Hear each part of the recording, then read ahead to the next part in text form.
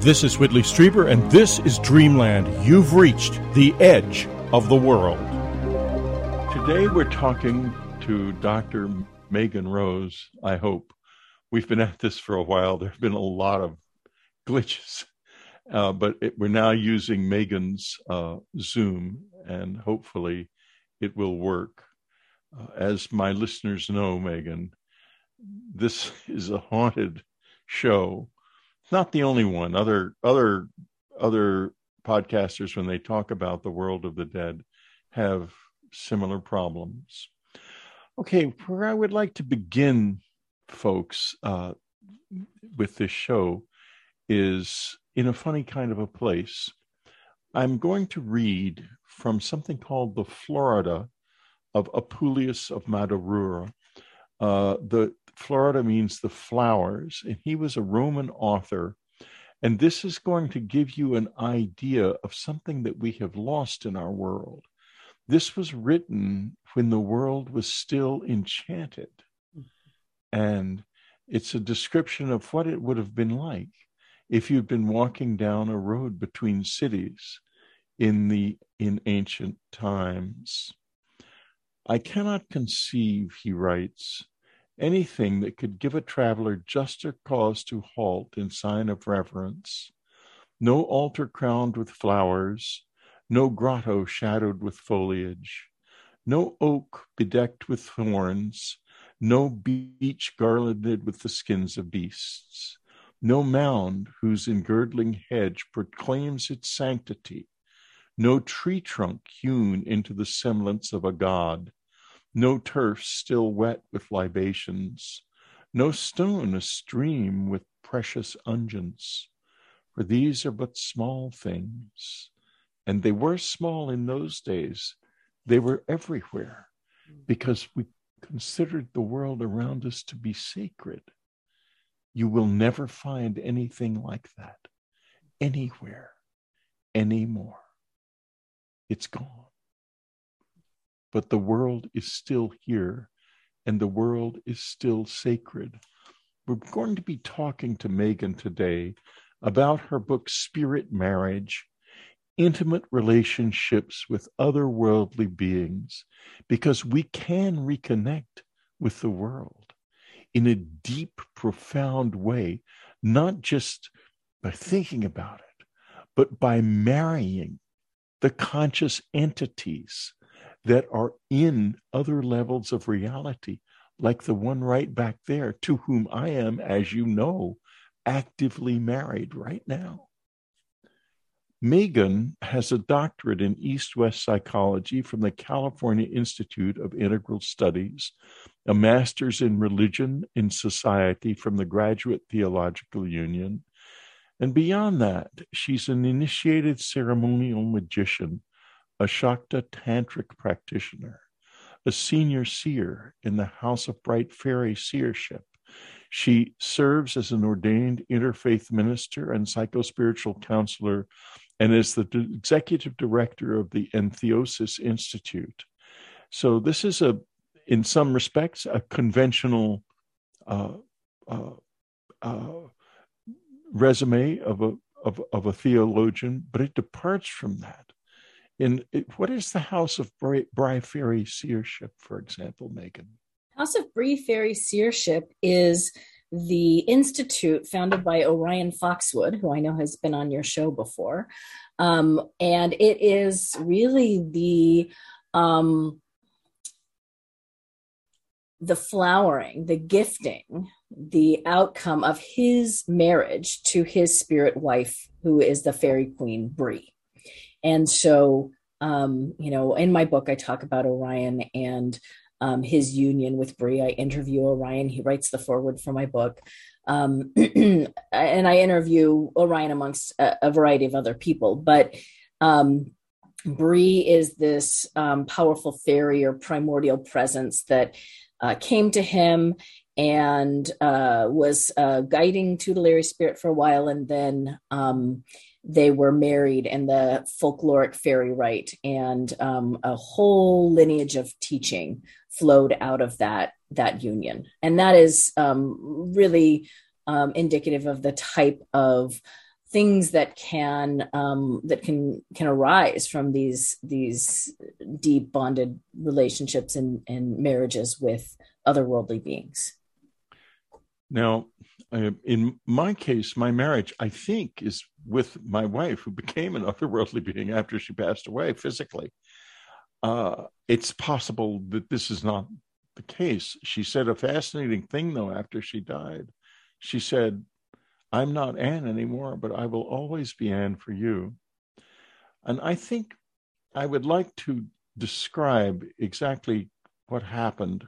And you can tell me what you think this is. I was at a conference in 2016 and in a hotel room, and I was doing my evening meditation. It was about 11 o'clock at night.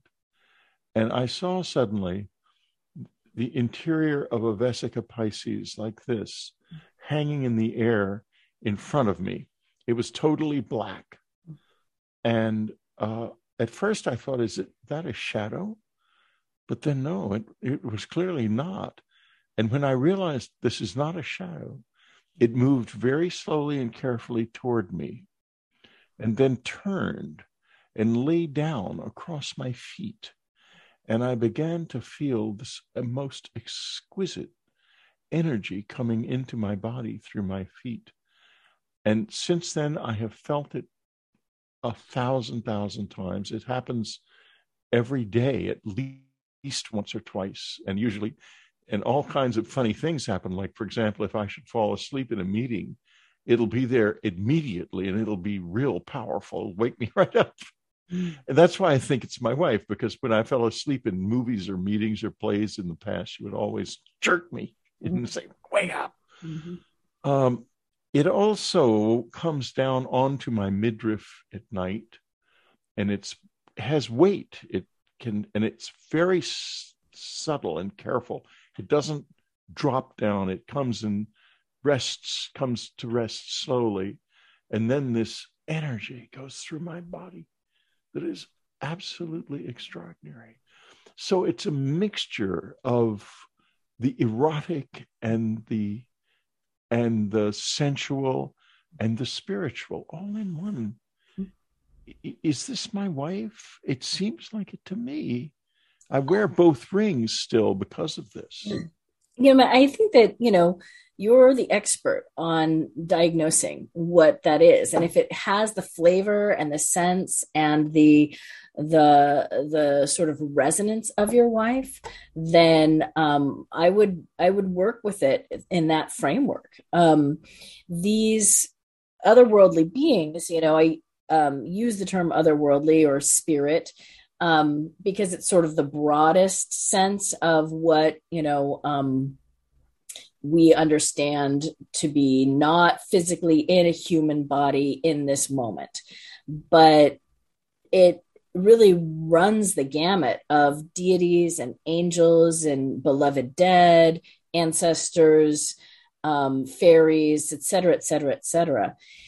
And the discernment process of, I'm having this encounter, and what is this? Is this an angel? Is this a deity? Is this, that discernment process is one of the skills that, the practitioner has to really, it's like building the muscle of discernment to, really determine who am I being contacted by and why. But it feels like there is also a certain amount of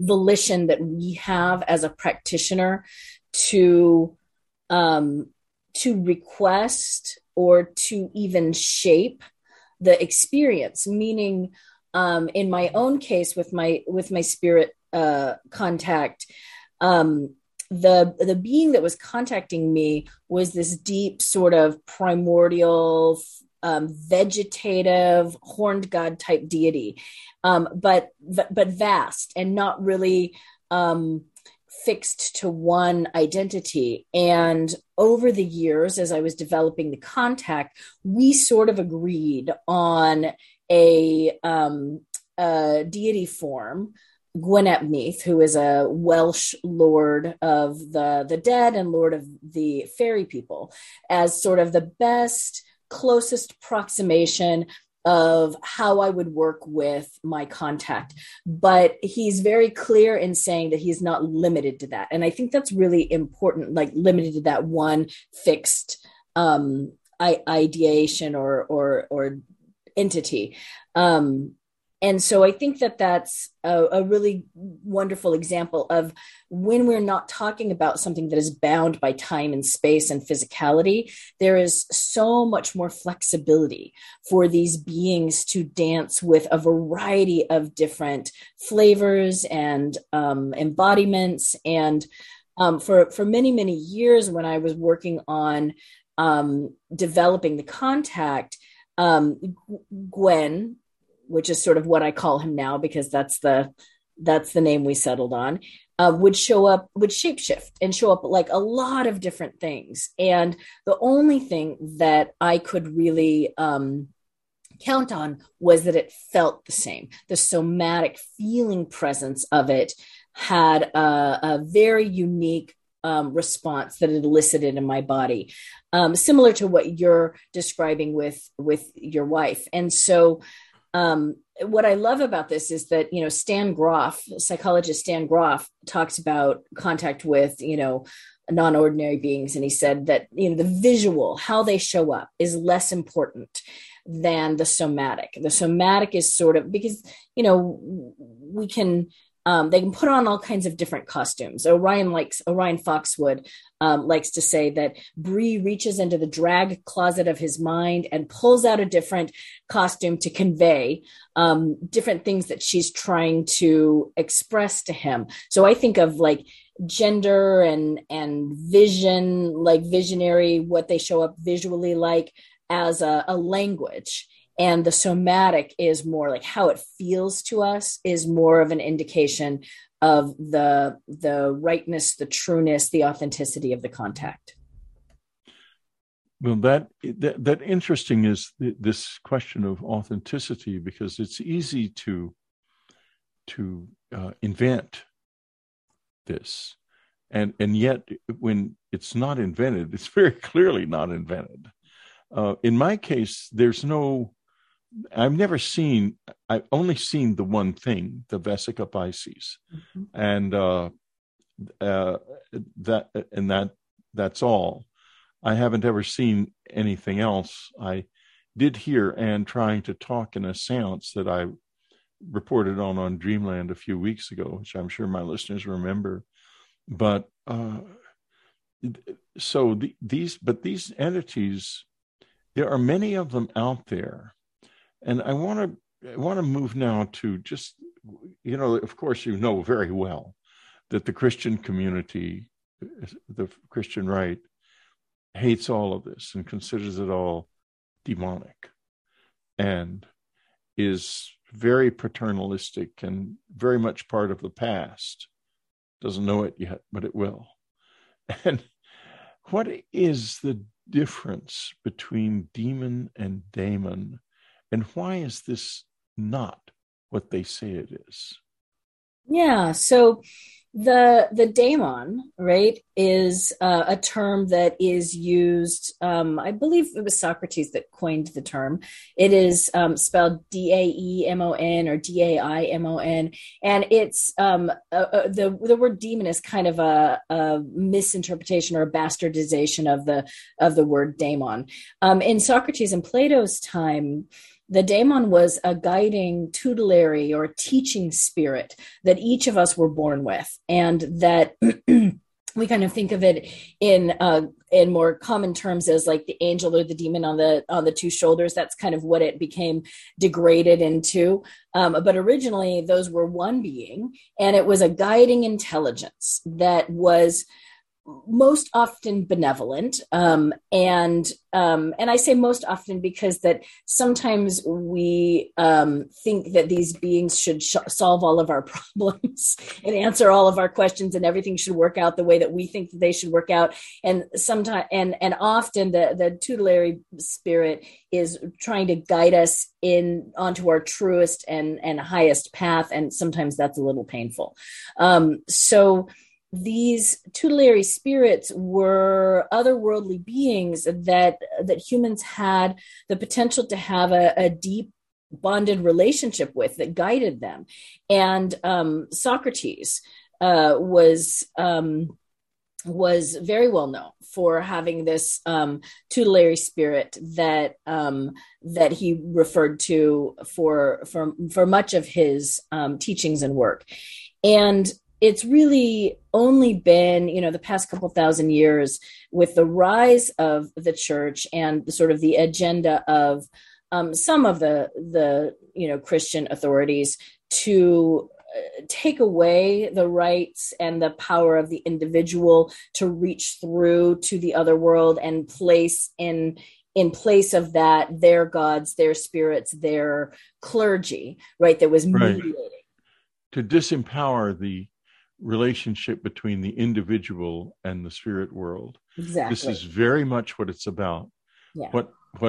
What has been put in between them, though, is something that actually doesn't necessarily have such a relationship. I may or may not. I mean, some priests and preachers, I'm sure, do, but not all. But it's not right, I don't think. We have all got this power to do this if we wish to. I would like to talk now a little bit to move on into this, to talking about a little bit about some of the people who began to bring this into the world, in the modern world, as it were. I'm particularly thinking of your discussion of Carl Jung and his Red Book.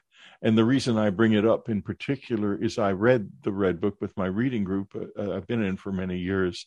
Over a 2-year period, we read and discussed the Red Book. And I'd like you to talk a little bit about what Jung discovered. And folks, some of you already know the difficulties that are there with Jung, and I'll just refer to them, that he was briefly deluded into believing the Nazis, and he after the war said, I made a mistake. And during the war, he was briefly taken to Germany. They tried to make him into a spokesman for Nazism, and he realized this was completely insane at the time. So I just refer to that because I know that'll be in some minds. I don't think it's a very important part of his legacy. But an very important part of his legacy is the Red Book. Can you tell us a little bit about some of the spirit entities and how he regarded them, which is different from the way, say, I regard Anne as a real being, a semi-physical presence in my life. Mm-hmm. And that's, in fact, what she is. Mm-hmm. So, but go ahead and talk a little bit for us about Jung. Yeah. So Jung, and we cite Jung because Jung's influence on contemporary psychology can't be, it can't be diminished. It's so much of our contemporary psychological theory is rooted in Jung, even though, there were times where he was a problematic figure. But one of the things that is remarkable about Jung, and that really only has come to light in the last 10 years, is this Red Book encounters that he was having. It was at a time in his life where he had studied with Freud and was already a fairly well-established psychologist. And he started having kind of these experiences with what he referred to as inner figures, but that what really clearly to him over his years of exploring these relationships became it became obvious that they were beings, that they were kind of entities that he was having these conversations with. And during the initial encounters, he thought, well, I could be going mad, and I could try and suppress this, or I could just lean in. And if I lean in, I need to just allow myself to go fully into these conversations. And so that's what he did. He leaned in, he documented the experiences that he was having in this gorgeous illuminated manuscript, the Red Book, which is he's got paintings and drawings and all of his writing of these encounters that he was having. And one of the figures that was very prominent during this time was a figure called Philemon, which was this sort of tutelary spirit, inner aspect, but also it became really clear that this was an intelligence that was beyond just Jung's core self or core personality. And Philemon would reveal to him some of Jung's most major psychological theories. And later on in life, he would attribute these psychological theories, things like the collective unconscious and the anima and the animus and archetypes. He would attribute it to Philemon's teaching. So here we have a otherworldly or an extraordinary intelligence that is giving, information to a scholar, and is taking this information and integrating it and developing teaching systems around that. And he's not the only person that did this. Rudolf Steiner attributes most of his anthroposophical teaching to a group he calls the Masters, that were otherworldly beings that he was working with as well. But in both cases of both scholars, the families repressed this information for a number of years, although neither scholar ever retracted that their theories had come from otherworldly beings. The families, because they were afraid that they were going to be, discredited by this sort of out there otherworldly contact, suppressed this information until fairly recently. So, yes. Oh, go ahead. I was just going to say, so here we have two really great examples, and they're not the only ones of people who created foundational systems of psychology, philosophy, etc., who are attributing their knowledge to these guiding spirits. We're going to take our first break now, folks, and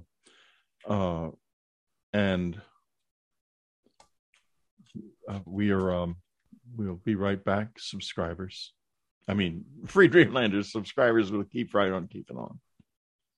Have you ever read Communion? Or have you never read Communion?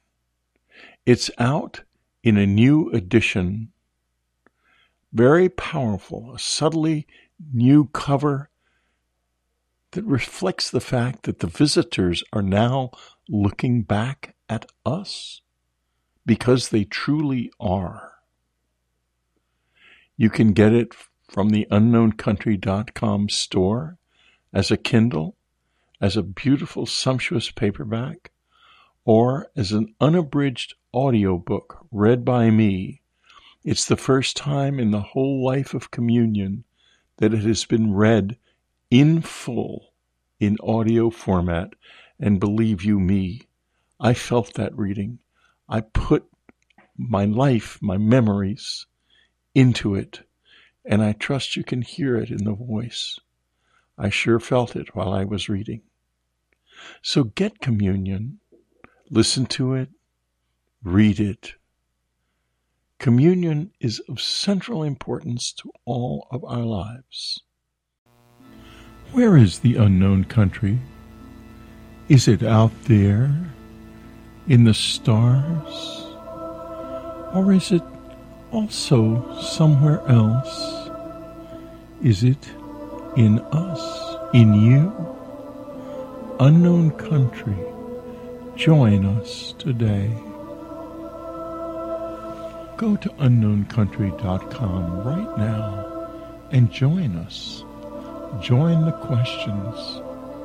Join the search. Join the adventure. UnknownCountry.com. There's no place like it in the world.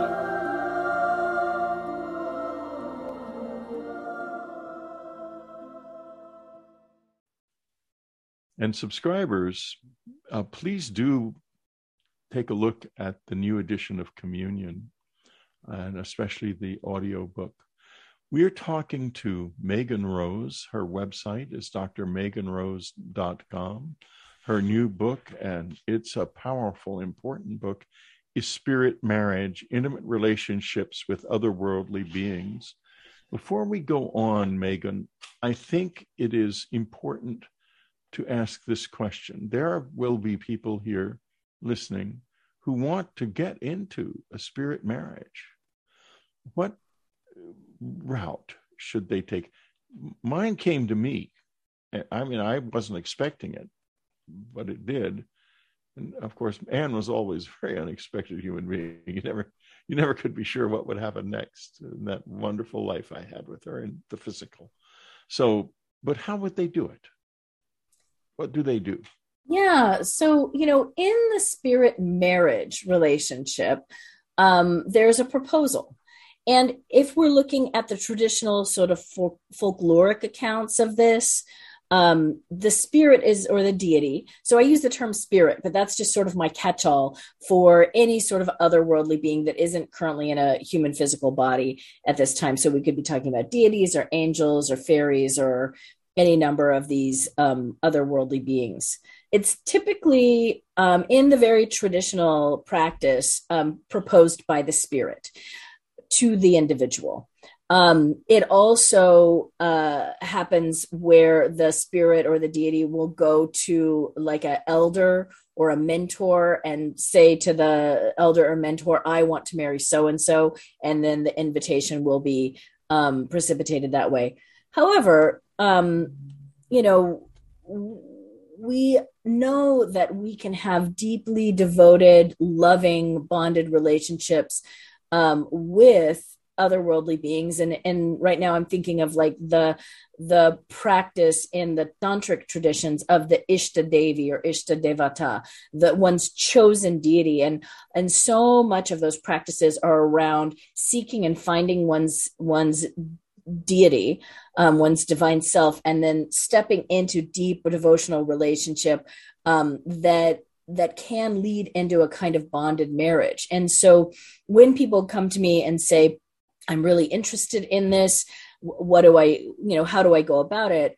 If you don't already have a spirit that is sort of ringing your doorbell saying, I'd like to marry you, then I encourage folks to find a devotional deity, a devotional spirit that they know, like, and trust.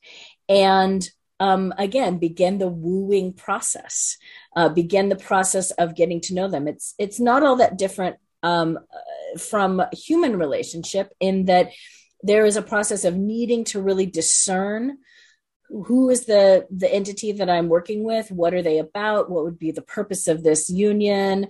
Do I want to deepen this commitment and deepen this relationship? And so you spend time getting to know them. You spend time with them, just like you would a human person. And from that, you may arise the desire to step into this deeper marriage. And the marriage, and again, I use the term marriage because that's the most common term that we understand for a deeply committed, bonded relationship with someone.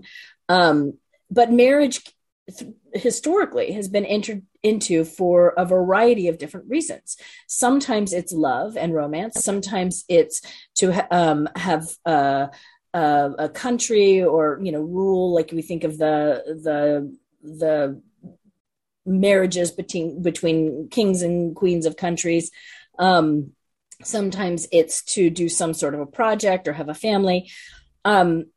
So we spend time getting to know the spirits that we might be interested in deepening with. And then the marriage happens because that there is a very clear union that needs to take place for that co-creative project to come out into the world.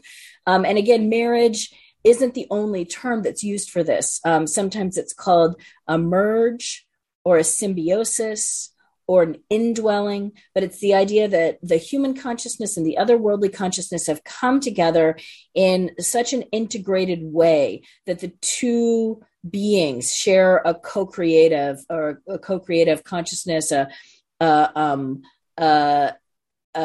sort of symbiote kind of relationship. The way Orion Foxwood describes it is, he says he closes his eyes and he sees into his fairy wife Bree's world. He opens his eyes and she sees into his world.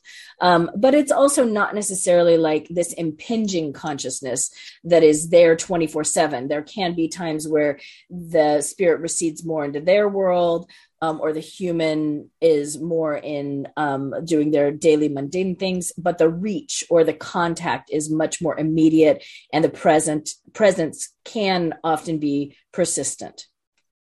You know, you say a very interesting thing here when you describe Orion's, and I do remember him mentioning this in his interview on Dreamland in 2017. When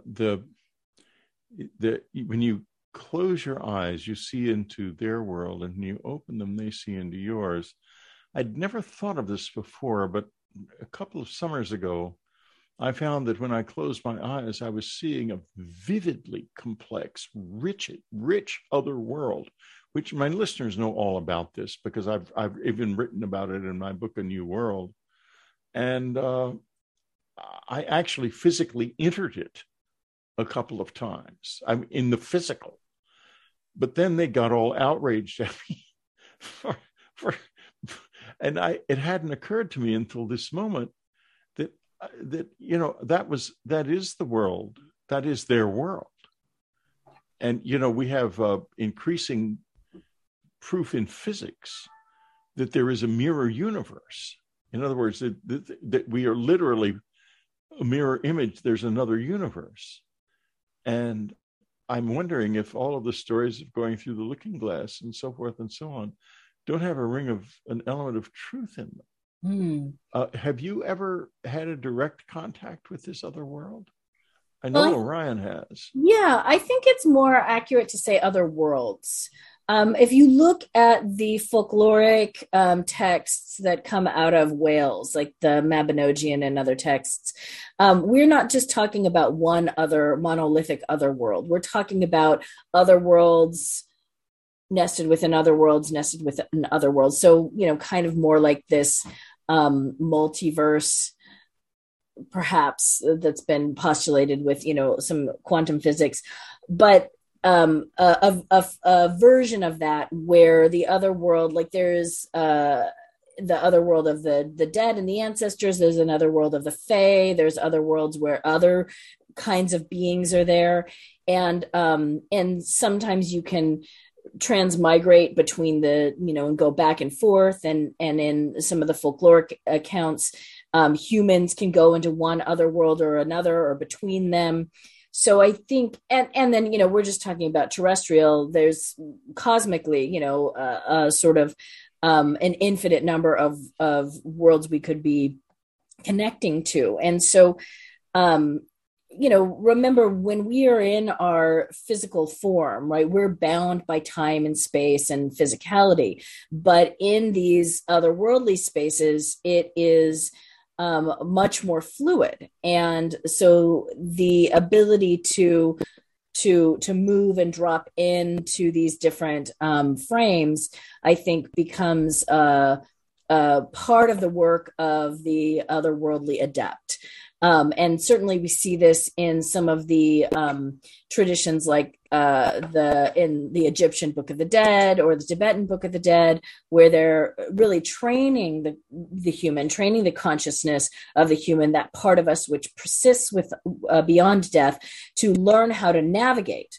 You know, in the Tibetan tradition, they call it the bardos, but to learn how to navigate between these different otherworldly places that we could potentially travel to.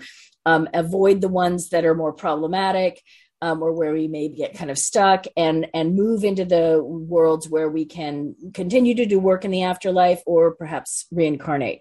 So I think that, you know, part of what spirit marriage, part of the gift is that we are then constantly or persistently connected to an otherworldly being that that gives us access, that can potentially open the doors to those other worlds for various purposes.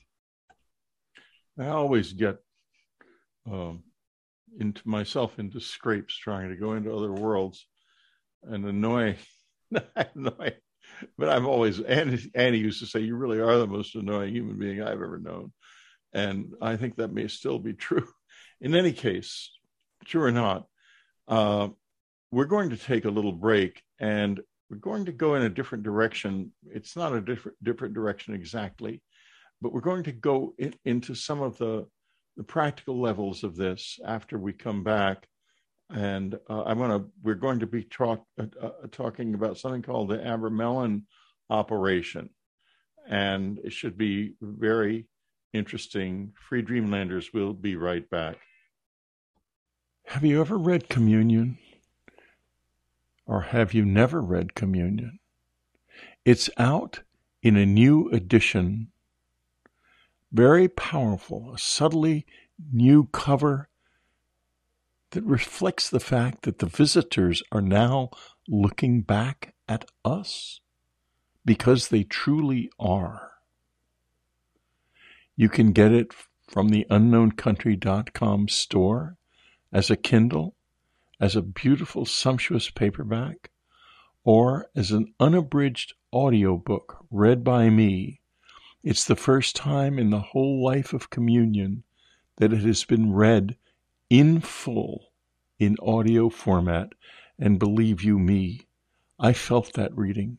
I put my life, my memories into it, and I trust you can hear it in the voice. I sure felt it while I was reading. So get Communion, listen to it, read it. Communion is of central importance to all of our lives. The UNX network delivers quality paranormal programming, video and audio streams, all kinds of shows. Jimmy Church is there. Dreamland is there in the free version. So go to unxnetwork.com and you'll receive the monthly newsletter, blog access, event notices, and a free digital copy of their quarterly magazine. How can you go wrong? Check it out, unxnetwork.com. We're talking to Dr. Megan Rose, her new book, and it is something else. Spirit marriage, intimate relationships with other worldly beings. As you have heard, you can do this. This is a very disruptive show. It's intended to enable you to actually do these things. And you're told not to on many different levels and warned about it. And people love to experience fear as a form of entertainment and to spread it. I know that very well because I was once a horror novelist and I'm good at doing that. Mm-hmm. And people love it, but it's not right, especially not when we're trying to enter a world of people like that, like Annie back there, who is hardly something out of a horror novel. And now, this question of the Abramelin operation is fascinating to me for two reasons. First, Megan will explain this in a moment, but I'm going to tell you why it's fascinating. First, because it's had such a powerful effect on human life. And second, I have a huge question. Could it be used now? Could people who are in contact in this way somehow help the planet? Because right now, it seems that everybody who gets into a place of power in this world is either ineffective or horrible. I don't see there's anyone else. So we need help. Tell us what it is first, and tell us a little bit about its history. and then I'll ask you whether or not we could use it as a force for good. Well, the Abramelin operation is typically used by ceremonial magicians to step into what is called the knowledge and conversation with the holy guardian angel. And the holy guardian angel is an aspect of the human that is, I think it's more accurate to say actually that the human is an aspect of the holy guardian angel. So we talk about, and your listeners may have encountered terms of like the higher self, right, or the divine self. And the holy guardian angel, when you look at it in the ceremonial order texts that describe it, is something beyond the higher self. It is what I like to refer to as the divine self. It is the this wise intelligence that is that gives life and form and shape to the manifest universe.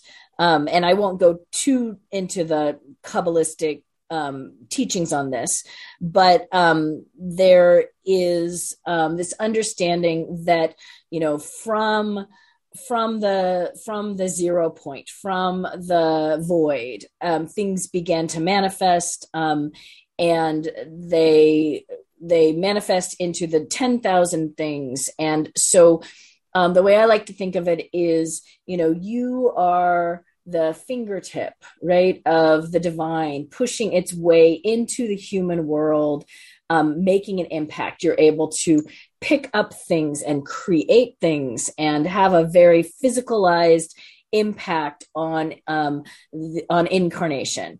The divine, or the divine self, is upstream from that. Maybe it's the body or the cosmic intelligence that is then pushing your expression out into the world. And there may be other people who are incarnated, like the fingertips of the God, that are downstream from this divine intelligence. So in the ceremonial tradition, finding the name, right, or the identity of your divine self, of this holy guardian angel, is one of the greatest undertakings that a magician can take on.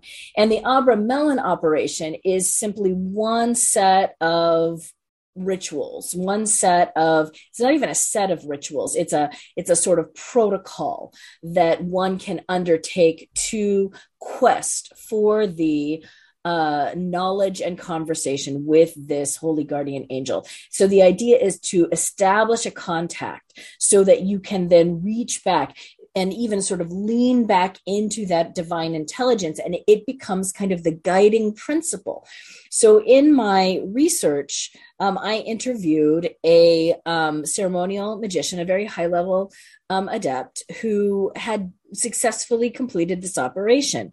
And he shared with me how the operation took place over 3 days, but the actual operation or the ritual itself took place over 3 days. But he had spent 3 years preparing himself for this 3-day ritual. And in the ritual, one is sort of hermetically sealed into a temple chamber that one has to construct for themselves.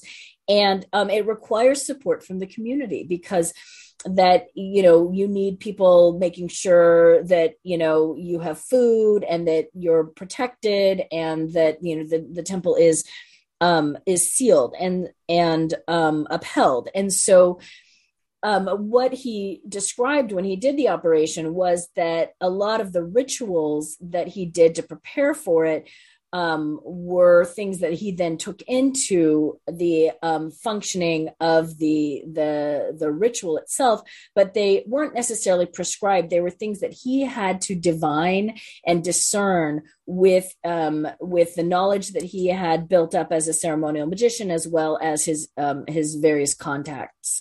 And the goal then is that at some point in that 3-day journey where you're you know, in constant ritual. He said he would set a alarm clock and he would do ritual, and then he would set his alarm clock and he would sleep for a little while, and the alarm clock would wake him up and he would do some more ritual, and he just did that constantly for 3 days. And by the end of that process, he said he had this powerful experience, and he said it was kind of like a reverse Kundalini awakening, where this lightning bolt kind of came from the top of his head and ricocheted down through his body, and he said he was like just taken to his knees, flat on his back, prostrate from this this energy. Well, what he said was interesting about, or the manifestation of that contact was that it wasn't like that then he says, in his story, it wasn't like he had Harvey sitting next to him, riding shotgun with him, constantly, telling him what to do. He said that, after that, he couldn't really do ritual for a few years. He said he was really back to the very basics: chop wood, carry water. But when he would ask, what do I need to do? Like, what is the outcome of this? How do I serve my community? Because he led a temple at that time, ceremonial magic temple. He said that he got just this download, just like a ticker tape of not one thing that he could teach, but like a whole teaching system. And that's really consistent with what Orion described about his union with Bree. This whole teaching system came through these unions. And so, the Abramelin operation is one kind of ritual that you can look up and sort of shape your quest around, but it's not something that is rushed into. It takes months, if not years, to build up the practices, the things that you'll do, the contact, so that when you go into the ritual and you create that space for yourself, you have success. Because doing that work and not having success can be a really shattering experience, and then there's to the psyche. So I think that what I really loved about Frater Lux's story is when, we were sort of sharing, and I was sharing experiences that I'd had with my divine self. It wasn't the Abramelin operation that precipitated that. It was something else. But yet we knew that the contact was genuine because of, it's this experience that you almost can't put into words. Like, how do you know the sound of your own soul? How do you know the sound of the divine? You know it. It's something that is almost irrefutable from a individual personal gnosis place. Yeah, I love the way that you blur the line between your presence in this and the presence of an external spirit. The higher guardian angel is at once part of you and above you. Would that be an accurate way of? I think so too. And I think that, I think we humans in human bodies right now are really into this and that and discerning, right? We like, well, I'm me and you're you. And there's this clear separation, right? We have all these binary separating kinds of ways that we orient ourselves. But I think when we move out of the time, space, physicality that we are embedded within, things just become much more fluid, and up and down and in and out, and me and you. It's not the same rules. And so, we can be both in a marriage and in a conversation with a spirit beloved as well as our divine self. I didn't necessarily think that when I first started my research. I was like, spirit marriage is this thing where a human marries this other thing, and they form a new thing, and then the divine self is me, but more than me. And then I met the Shakta Tantric, who is both married to the goddess Kali, but Kali is also her divine self, her Ishta Devi. And that just opened up a whole new avenue of inquiry, because depending on who you talk to, the ceremonial magicians will say, no, you can't marry your divine self. That's not how we work with it. But when I poked Frater Lux a little more on the subject, he's like, well, marriage actually isn't an incorrect term. We just shy away from it because of all the connotations that we have with marriage. And what it comes down to is that in some of the ceremonial traditions, and I won't say all of them, the erotic relationship with the divine self isn't something that's focused on or even encouraged. But if we trot over to the Indic and the tantric practices, there are the erotic practices that uses the vitalism of the body, that uses the awakening, quickening energy of the body to connect to the divine and to connect to the divine self. And that is a part of their practice. So, part of it is which practice are you working with? We don't necessarily want to muddy all the practices, but we also want to understand that these hard and fast rules that the traditions have created may be more for the preservation of the tradition, as well as what their sort of intended outcome is. And they're not necessarily a monolithic, this is true for everybody, or this is true for all psychospiritual encounters. That makes a lot of sense. We've got the last break coming up in a couple of minutes. So instead of waiting a couple of minutes, this is an ideal time to take it now. We will take our last break for Free Dreamlanders. We're talking to Dr. Megan Rose. Her book is Spirit Marriage. Her website is drmeganrose.com. And Megan, what can listeners and viewers do when they get on your website? Can they contact you, and what do you have? Yeah, absolutely. I have a variety of different things on my website. I have a course that people can take, a self-study course on spirit marriage, which really takes people into the nuts and bolts of how to develop one of these types of relationships for yourselves. It's got psychospiritual practices, and as well as the sort of historical roots of this. I have sessions. I work individually with people who are interested in either spirit marriage or a sort of psycho-spiritual development. So you can go onto my website and poke around, and as well as a whole bunch of different interviews. I have a series that I call Sit and Sip with Dr. Megan Rose, and I've interviewed a variety of different spirit marriage practitioners, as well as given different talks on everything from re-enchantment to animism to sacred sexuality. All right. On that note, we'll be right back. This is Whitley Strieber. Listen to me now from June of 2010 talking to Alan Lammers about an incredible thing that happened to him on the island of Sulawesi in Indonesia. Here you are in South Sulawesi in the little town in the district of Sandu Batu. What happened? You were told something rather strange. Well, we were told before we went, like my friends that I worked with with the NGO, they told me that when you pack, because it kind of happened by accident, I went out to buy a raincoat. It rains quite a bit in this part of the world. And so I went out and I bought a yellow raincoat. And my friend said, I'm sorry, you can't take that to Walla Walla. And I said, well, why not? And he says, well, you can't wear that color. So anyways, excuse me. So I thought, okay, well, what colors can I wear? They said, well, you can only wear black or white. You cannot wear any bright colors, no bright green, especially no yellow. And, that's all you should bring. And I said, well, what would happen? And they said, well, people disappear. You will find the rest of that story, and it is brain-bending, in the June 5th edition of Dreamland, June 5, 2010 edition of Dreamland in the unknowncountry.com archive.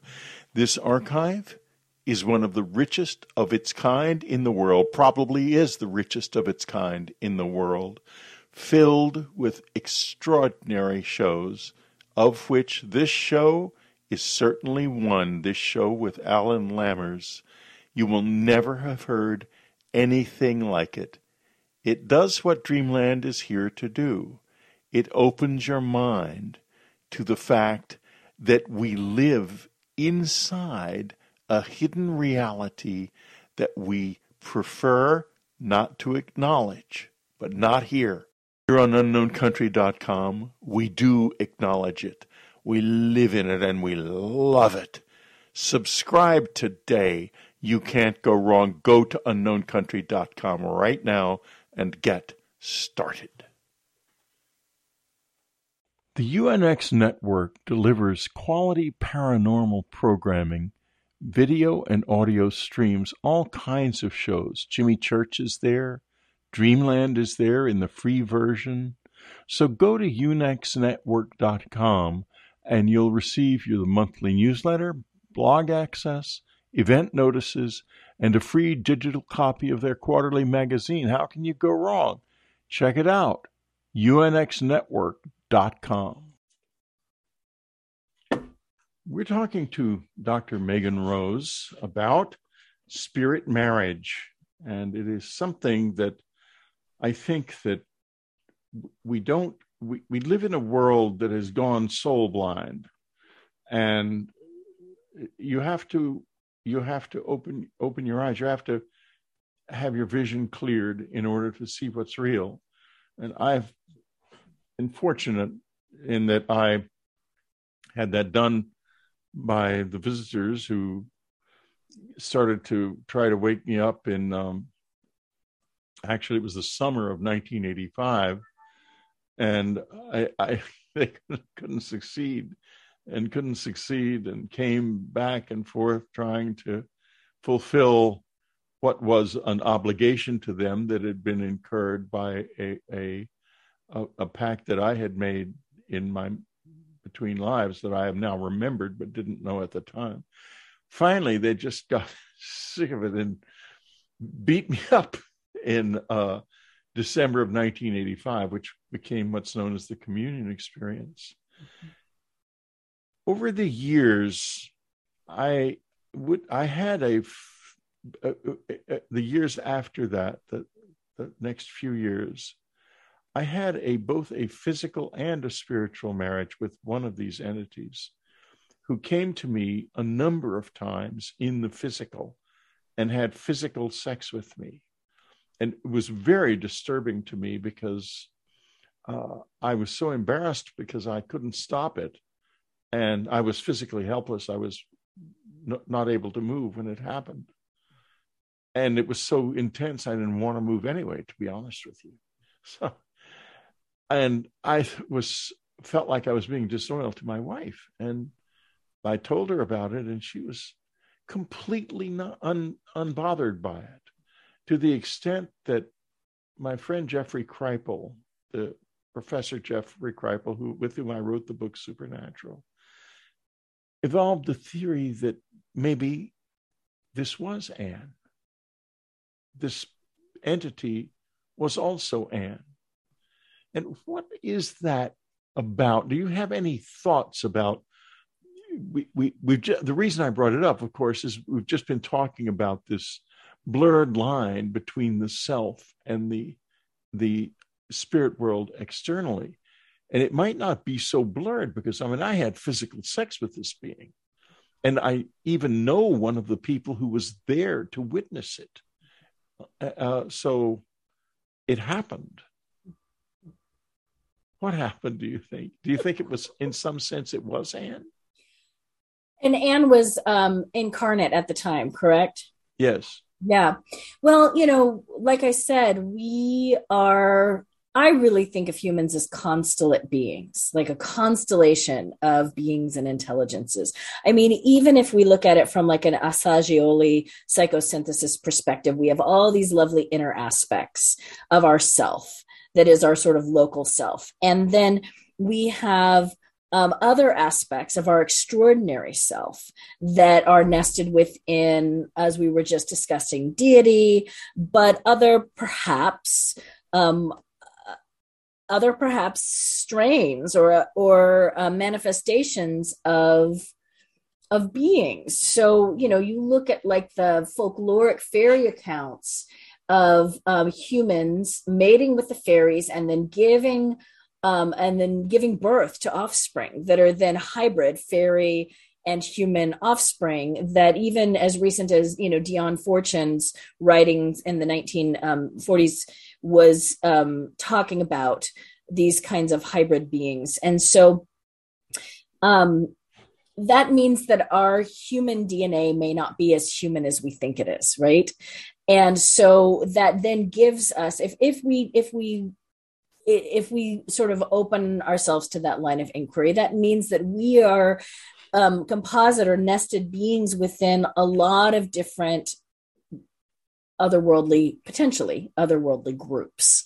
And so, was it Anne's fairy self that you were encountering? Was it an aspect of her divine self? Was it her, in the witchcraft traditions, we talk about the fetch. There are, the human consciousness and even the human body has many different layers and many different manifestations of consciousness. We can't go too far down the rabbit hole of esoteric body theory, but suffice it to say that there are layers of the human body that is the physical, the subtle, the morphic, et cetera, et cetera.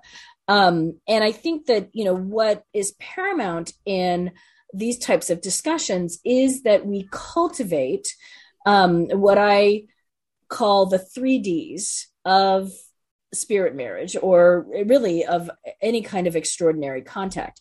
And that is devotion. First and foremost, what are we devoted to? And that is really establishing the know, like, and trust factor with the beings that we're working with. So we want, and my research really has focused primarily on beneficent beings that we know, we like, we trust them, we even fall in love with them. And so we want that type of devotional relationship with them.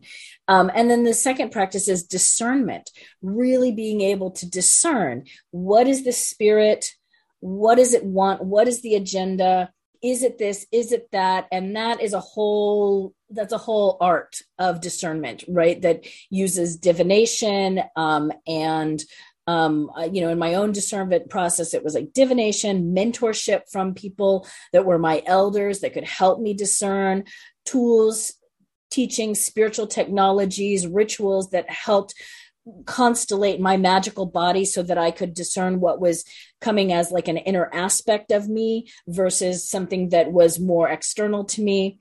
And then discipline is the third D, and that is doing the practices, doing the work, showing up every day and building, right? These aren't things that just happen overnight. We build them, we cultivate, we develop the practices in the magical body and the disciplined practice of getting to know the otherworldly beings. If you had a person that you were wanting to get to know, you wouldn't expect to know them if you didn't spend time with them. And so true. We have to spend time with these beings. And sometimes we don't know. I will tell you, Whitley, that at the beginning of this whole research inquiry, it was precipitated because this being came to me and said, I want to marry you. And I didn't know who the heck it was or what it wanted. And so so the marriage proposal happened like in 2002, and we didn't actually get married till 2018. I spent years trying to discern and really understand. And it really was the seed of inquiry that gave rise to what became my PhD dissertation and now this book, was trying to discern. And I decided that discerning wasn't just about reading all the historical accounts, but talking to people living in this day and age that practice this and understanding how they did it so that I could better discern who this contact was. And, like I said earlier, what became clear was that there was some negotiation as to who the contact was going to constellate as for me, because that because that there's some fluidity there. So, it doesn't exactly answer your question, but I think that it gives this sense of like, we have to show up and do the work on our side to cultivate the relationship. Well, that is so important. If you don't show up, nothing happens. And that's why I do my work, which is known as the sensing exercise that my listeners all know about. And the subscribers can find examples of on the website every day, 3 times a day, every day, 7 days a week, unless I'm physically unable to do so. Very interesting to me is this, how these relationships work. Like, I know how my relationship with my wife works. It can be very sensual, never sexual, not anymore, but very sensual. And I want to ask you about the relationship you have and who you are, who it is with. How well do you know them at this point? Yeah. So, like I said, and I can't remember, I apologize, Whitley, because since we've had like 3 different stops and starts, I can't remember what I've said in this take. Okay. Well, you were talking about the request for marriage that happened in 2004, I believe. And then all the years later, you finally sort of said yes and opened yourself to this. And what was it like what is it like? I guess you're still married. And what is it like, this marriage like for you? What's your experience of it? It's interesting. Originally, the relationship was very much the being, Gwen, would come to me when I was dreaming, and it was very erotic in the beginning. And that was actually the somatic cue that I would know that it was Gwen. I would have this very strong arousal, but not in a purely sexual way. It was like I would be lit up like a Christmas tree, like everything would go into exaltation. And that was very connected to my Kundalini Shakti. So this innate vitality in my body would sort of shoot up my spine, and I would go into this exalted state, most often in dreams when I was encountering this being. And he would show up in a whole host of different visuals, right? For anything from like deities and angels and plants and animals. I mean, it was like gamut. But what I would know, and the reason I would know it is him, is because I would have the same somatic response, which is what, we talked about, Stan Grof said is sort of the telltale sign of the encounter. Over the years, the erotic aspect of it lessened. And at first I was like, well, why? And then as I began my research, one of the things that I realized is that what we think of as, sex here in the West, or sexuality here in the West, we kind of have 2 categories for it. We have sex for pleasure and sex for procreation.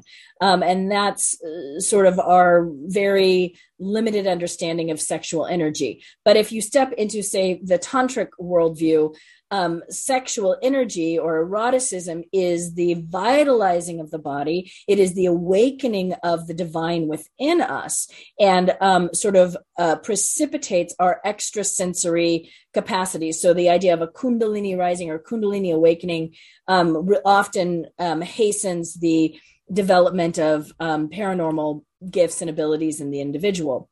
And so often these kinds of erotic encounters with a being is for that purpose. And I won't say that's true for every single spirit marriage practitioner, but for the ones that I interviewed and the research that I did, this was true for many, many, many of them. But not everybody has erotic encounters with their spirit contacts. Sometimes, like we talked about, the tutelary beings, but even in the spirit marriage, eroticism, as you shared in your case, isn't necessarily like de rigueur. It doesn't have to be there as part of the relationship. It really just depends on the nature of what you're doing and the outcome of the marriage. But as I said, those encounters began to lessen, and then the encounters in my dreams began to lessen entirely. And I thought, oh no, what's happening? Am I losing the contact? And what I realized at that point, this was about 7 or 8 years in, was that I had been expecting the contact to always reach me. I had been expecting Gwen. It was kind of like when you're in a relationship with someone and you always expect them to be the one to invite or to call or to reach out, and you're never reciprocating that back. I hadn't been developing the rituals, the tools, the practices that I reached through to him. And so that sort of hastened a period of me really developing daily rituals, daily practices to reach through. And again, during this whole period, I was interviewing people and researching what others were doing and how they were doing it, and using some of that to shape my own practices. And then when the marriage happened, I had thought, after interviewing all these people and the nature of their marriages and how the marriages happened, I had thought that it was going to be some big fete, some marriage ceremony ritual that I had with my community there. And it didn't happen like that. I was in a ritual. It was a Samhain or a Halloween ritual that was part of the reclaiming community here in the San Francisco Bay Area. And I was actually priestessing an altar for the beloved dead. But it was in that ritual that the marriage happened spontaneously. So nobody else in the ritual knew that my marriage was going to happen that night, but there is a visionary practice that we do every year as part of this Samhain ritual called the ritual's called the spiral dance. And within it, there's a guided visualization where everybody, like 300-400 people, lay down on the floor, and we travel to the other world. We travel to the Isle of Apples, to the farther shore, and we meet with the beloved dead. And I'd done this ritual, this, visionary journey many, many times with that community. But this particular year, when I traveled in vision to the farther shore, Gwen was there, and he said, okay, it's time for us to get married. And so the marriage ritual happened that way. And it was unexpected and kind of like almost a little anticlimactic, because I thought that I was going to in the Vodou tradition, they have a cake and they have a dress and they have the community there and they have a big party and there's marriage vows that are exchanged and rings and stuff. And it just didn't happen like that for me. But, I also am not initiated into one of these more formal spirit marriage protocol traditions where that would be what was expected. And so after that, after 2018, what I notice is that it's not like Gwen impinges on my consciousness, but again, there is a daily way in which I have to show up and have communication and have communion. And I feel him more of as a somatic presence around me. But he also has been a huge road opener for me, getting the book deal, getting the book published, getting them the information out there. This whole material, as Orion calls it, is the love child of my relationship with this being. I understand very well what you're saying, because my wife and I are in a very similar relationship, only of course we got married in St. Patrick's Cathedral in the little lady chapel at the back of the cathedral when we were both in the physical. Mm-hmm. All right. You mentioned, interestingly enough, very briefly, voodoo. And we're going to end the free part of the show now. And subscribers, we're going to be talking now about a relationship or the story of a voodoo mambo called Suzette. And what that means, because we have had on the whole history of Dreamland only one show with a voodoo saint, a practitioner of voodoo.